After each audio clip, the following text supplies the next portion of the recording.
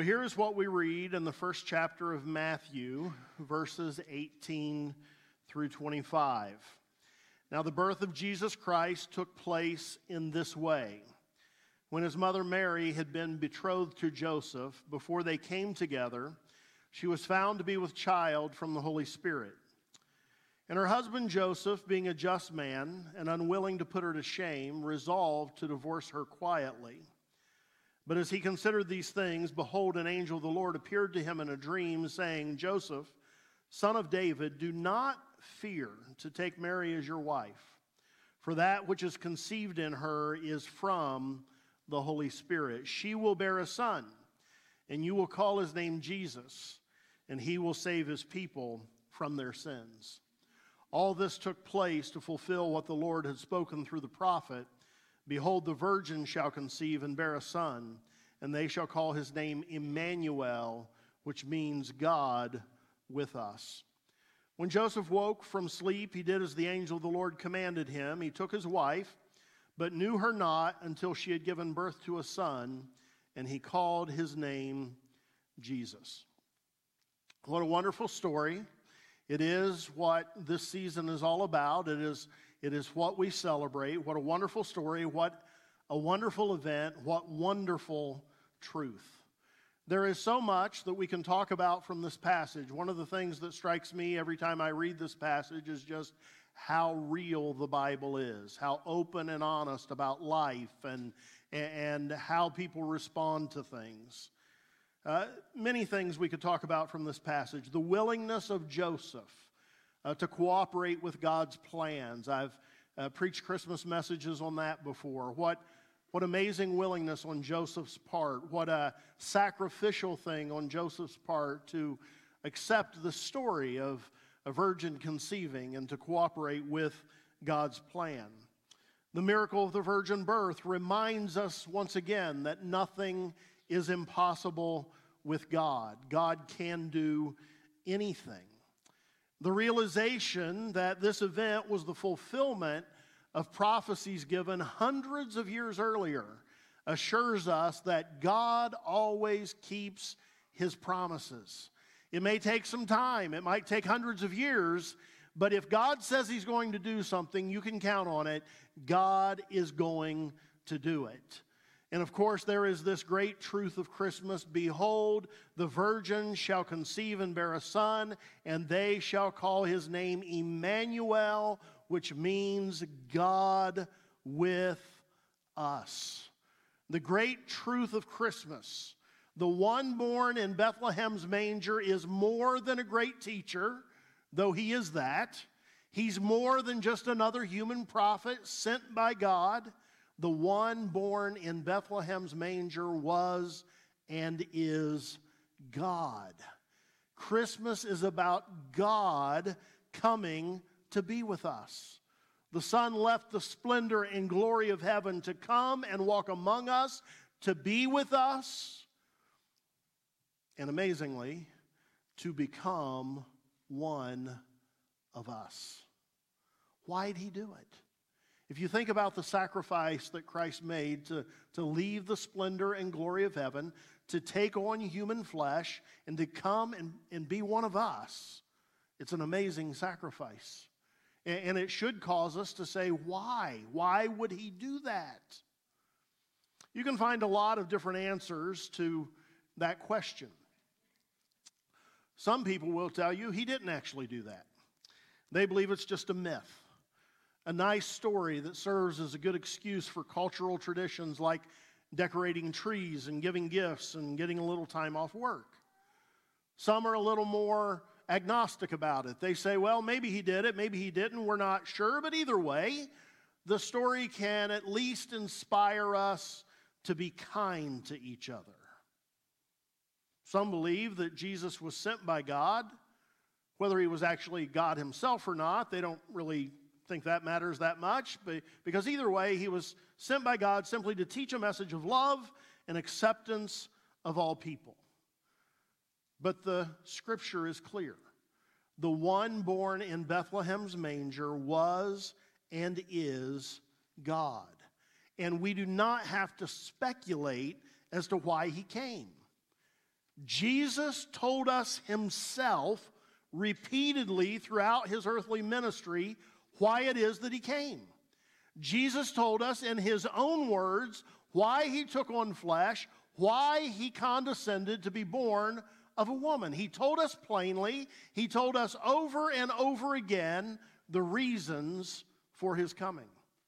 In fact, as you read through the New Testament, you can find a couple dozen statements or so by Jesus himself that tell us why he came in his very own words. And today I want to briefly highlight about 6 or 7 of the statements Jesus made where he explained why he came. 6 or 7 reasons that represent central, 6 or 7 statements that represent central reasons for his coming. Central reasons why God became one of us.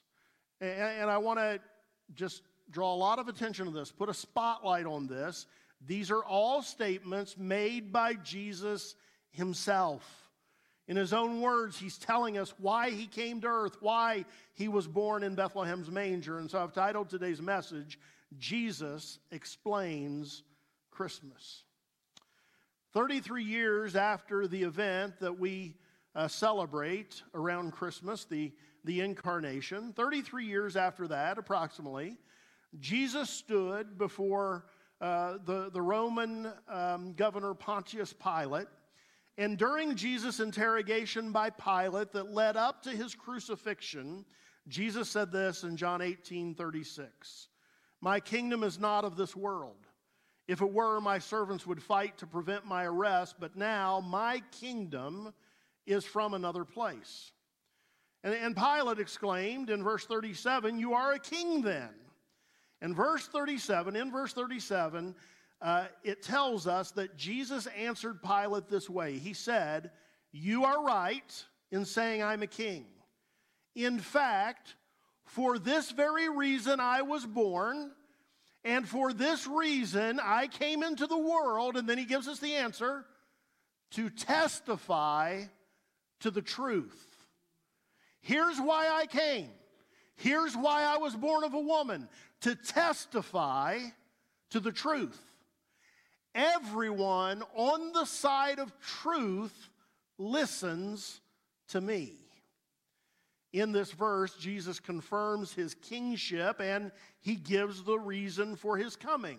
He came to testify to the truth. What's the truth that Jesus came to testify to? Quite simply, it's everything that Jesus said, everything that he taught. It's everything that he said about God. It's everything he said about himself. It's everything he said about mankind and salvation. Jesus came to testify to the truth that the kingdom of God has come near. And so people need to repent. He said that in Matthew 4. He came to testify to the truth that it's the wise person who builds their life on him and his teachings, and it's the foolish person who does not. He said that in Matthew 7. He came to testify to the truth that unless people receive the kingdom of God as little children, they are not going to be able to enter the kingdom. He said that in Mark 10. He came to testify to the truth that the greatest commandment is to love the Lord your God with all of your heart and all of your soul and all of your mind and all of your strength. And that the second greatest commandment is similar to the first one. It is to love your neighbor as yourself. He came to testify to the truth that it is the wide path that leads to destruction, but it is a small gate and it's a narrow road that leads to eternal life. He said that in Matthew 7. He came to testify to the truth that no one can enter the kingdom of God unless they are born again. He testified to that truth in John 3. He came to testify to the truth that everyone who believes in him will have eternal life and he will raise them up at the last day. If you die before Jesus returns and you received him as Savior and Lord, he promises you, he testifies to this truth, that you will be raised up on the last day. John 6. He came to testify to the truth that no one comes to God, no one has a relationship with God unless they come through him. He is the door. He is the gate. He is the narrow road. Unless you come through Jesus, you cannot have a relationship with God. And he testified to this truth in John 14. We could go on and on. Jesus came to tell the world the truth about God, about themselves, about salvation. That's the reason he was born. He tells us that's the reason he was born, to testify to the truth. And so if you want to experience the true meaning of Christmas, you have to immerse yourself in the teachings of Jesus. He did not come to just give a nice little story to use an excuse for a fun cultural celebration. He came to tell us the truth. He came to reveal the truth to us. Christmas, according to Jesus, is about truth-telling. It's about truth-telling. Jesus coming to speak the truth directly to us. God putting on skin so that we could relate to him better. God with skin on telling us the truth. Because truth matters. Truth matters. And that's why Christians can never be haphazard about truth. It's why we can never subordinate truth to some misguided idea that love renders truth unimportant. Christmas is God becoming one of us to tell us the truth. Here's a reason Jesus gives for Christmas that doesn't get much attention today. In John 9:39, Jesus said this, "For judgment I have come into this world, so that the blind will see, and those who see will become blind." That's a good one for your refrigerator. For judgment I've come into the world. Blind are going to see, but people with sight, those people are going to become blind. That's why I came.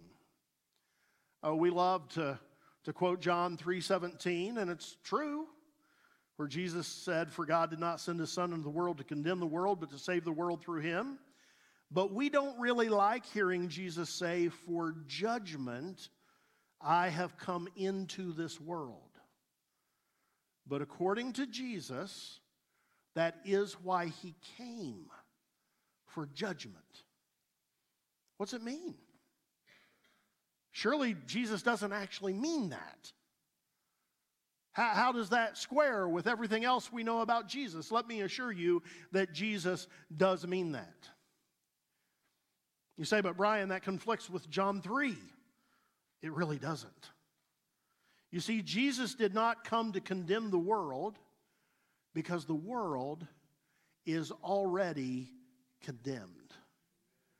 He came to save those who recognize that they are rightly condemned and who turn to him in faith. But of the condemned, those who fail to recognize it in spite of all of God's best efforts to get them to see the truth, and those who fail to turn to him, in those cases, the coming of Jesus seals people's condemnation. It seals the judgment against them. When God himself comes to you and you still don't embrace the truth about yourself, it seals your judgment. Jesus says the blind will see, and those who see will become blind. The coming of Christ and the preaching of the gospel have two effects. Those who admit they are in spiritual need and rightly condemned and need a Savior, those who admit that, they are given sight. But those who insist they are not in need, those who say, "I don't need a Savior, I'm fine just like I am," those are confirmed in their blindness. They are confirmed in their condemnation. Their judgment is confirmed. Jesus came to save, yes, but his coming also has the effect of confirming the judgment on those who refuse to turn to him in faith. If you're here today and you've never admitted your sin, if you have not yet agreed with God that you stand in need of a Savior, I appeal to you today. Admit the truth about yourself. You do need a Savior.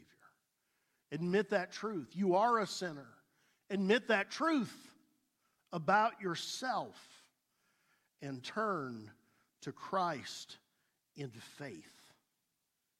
It is a tragic thing to have God himself condescend and come to earth.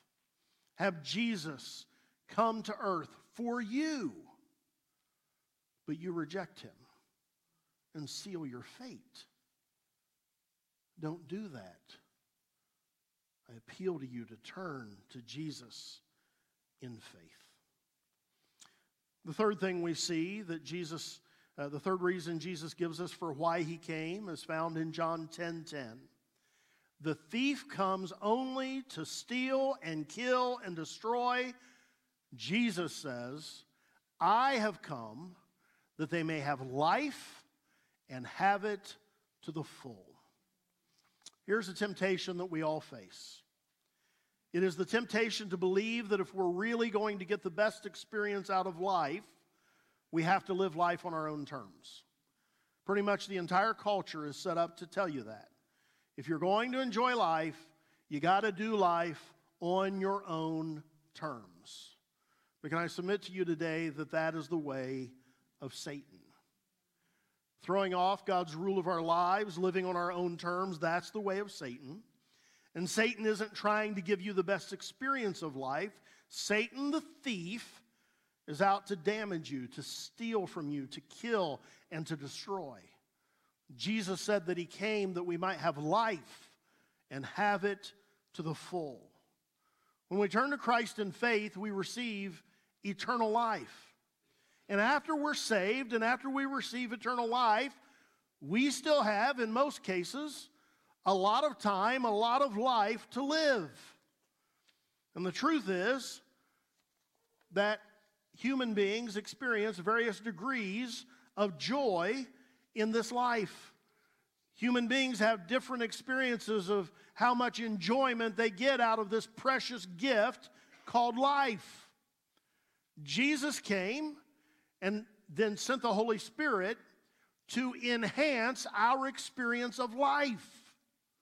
The more that we yield to him, the more that we take on his thoughts and his priorities, the more we can enjoy this gift of life that has been given to us. And I don't mean this in a we never have any kind of troubles, we never have troubles kind of way. But when we cooperate with God in this way, what happens is we get to a place where we live life in an even though life is really hard, I can still enjoy it and appreciate it kind of a way. Even though there are challenges that come my way, I still find enjoyment in this precious gift that God has given me. And so God has given those who have trusted in Jesus eternal life, but he wants to go beyond that, and he wants to enhance your experience of life now. Our lives now are a precious gift from God. Not just eternal life, but life now is a precious gift. And so Jesus was born so that your life could be an abundant life both now and forever. And so these things we've seen are Jesus explaining Christmas to us in his own words. He says that he came to testify to the truth. He says that he came for judgment. He says that he came so that we could have life and have it to the full. All of these are reasons for Christmas, according to Jesus, from the mouth of Jesus. And then in Luke 19:10, again in his own words, Jesus gives us the central truth of Christmas. He gives us the central reason for his coming. All of the reasons Jesus came point to and revolve around this reason. Luke 19:10, for the Son of Man came to seek and to save what was lost. The Son of Man came to seek and to save what was lost. What was lost was mankind. What was lost was all of creation. Romans 1 lets us know that the entire creation is in need of redemption. Jesus came to earth to reclaim everything that the enemy has damaged. He came to reclaim mankind. He came to reclaim the entire created order because everything is fallen. Jesus is not only concerned about people, he's concerned about the entire universe. Everything stands in need and eagerly awaiting redemption. But Jesus constantly emphasized his seeking and saving of lost people. He cares about everything. He cares about the natural order. He cares about all of creation. But he constantly emphasized his seeking and saving of lost people. And here's what Jesus said in Luke 5:32 about why he came, what Christmas means. He said, I have not come to call the righteous, but sinners to repentance. He's come to seek and save the lost.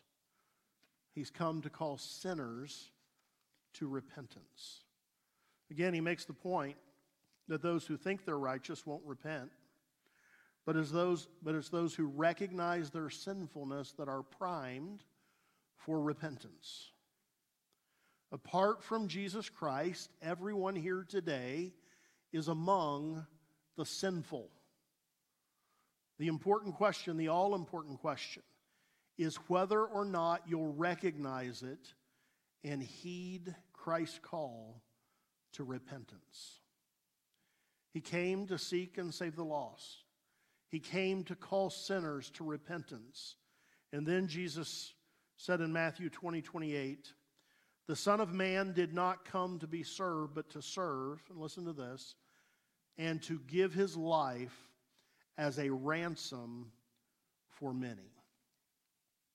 And now, he's letting us know what it's going to take for us to be received by God when we repent.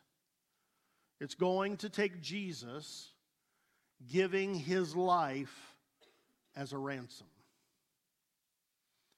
It took Jesus' death to satisfy God's righteous demands against sin. Without the death and resurrection of Christ, every person here today would be totally without hope, separated from God forever.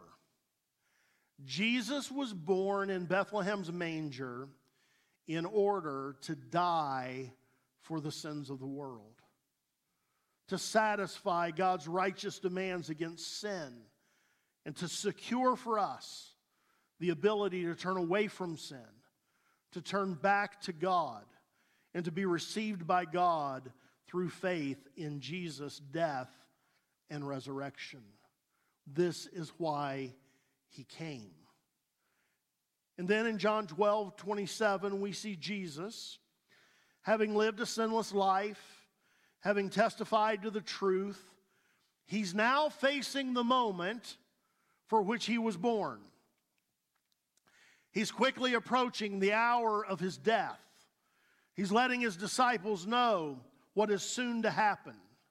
And he says the following, explaining Christmas, explaining why he came. He said, now my heart is troubled, and what shall I say? Father, save me from this hour. Save me from this sacrifice that I have to make. And then he answers the question, no, it was for this very reason that I came to this hour. Father, glorify your name.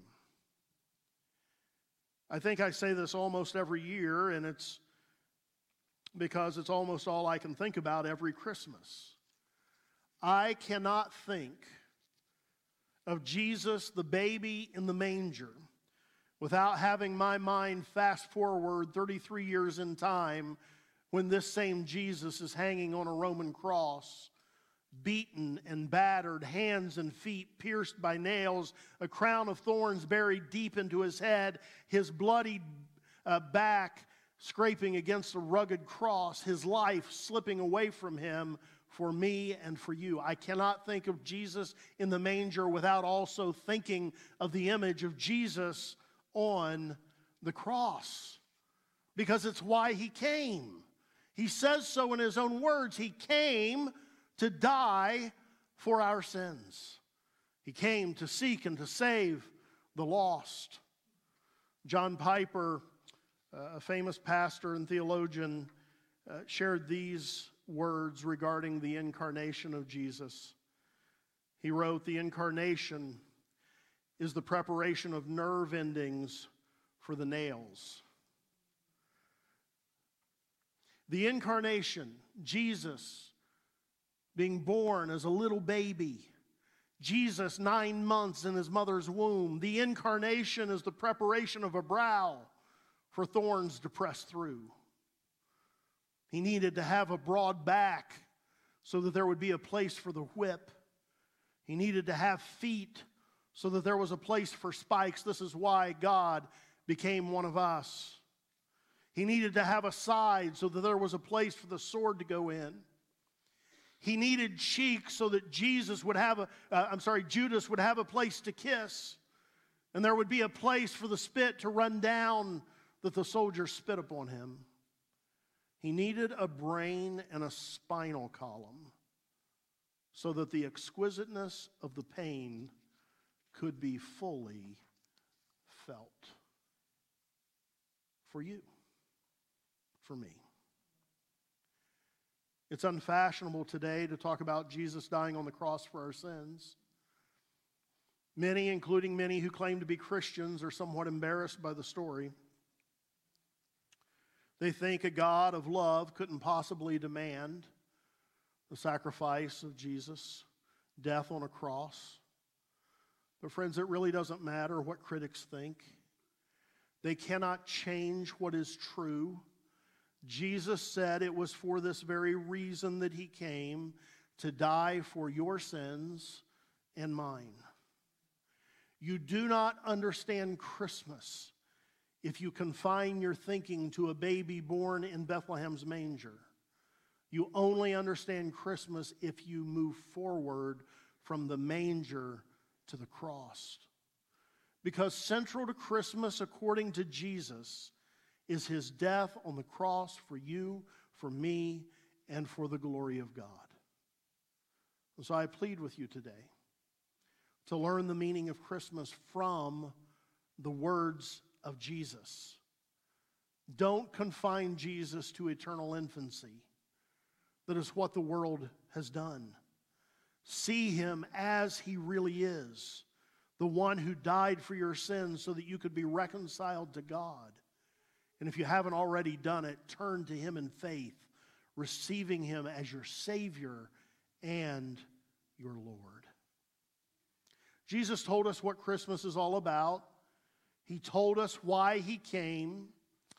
And here's some good news for us. He also told us that he is coming again. Here's what he said in John 14, 1 through 3. Do not let your hearts be troubled. Trust in God, trust also in me. In my Father's house are many rooms. If it were not so, I would have told you. I'm going there to prepare a place for you. And if I go and prepare a place for you, I will come back and take you to be with me, that you also may be where I am. We know why Jesus came. He came to save us, and we know why he's coming again. He's coming to receive all who trust in him into their eternal reward. He told us why he came, and he told us why he's coming again. Jesus explained Christmas in clear and specific detail. Everything we've seen today in the Bible is an explanation of Christmas from the words of Jesus. How should we respond to this? We should respond by embracing the truths that Jesus testified to. We should respond by recognizing our spiritual need. We should respond by truly believing that meaningful, fulfilling life is found only in Jesus Christ. We should respond by admitting that we are sinners in need of a Savior. We should respond by repenting, turning away from our sin and turning toward God so that we can be reconciled to God through faith in Jesus who gave his life as a ransom for us. And we should respond by looking forward to that day when Christ comes again and praying with all of the saints who have lived throughout all of the ages that wonderful prayer, "Come quickly, Lord Jesus." This is what Christmas is all about in the words of Jesus, our Savior, our Lord, our King, and in the words of Matthew, Emmanuel, our God, God with us. Let's stand.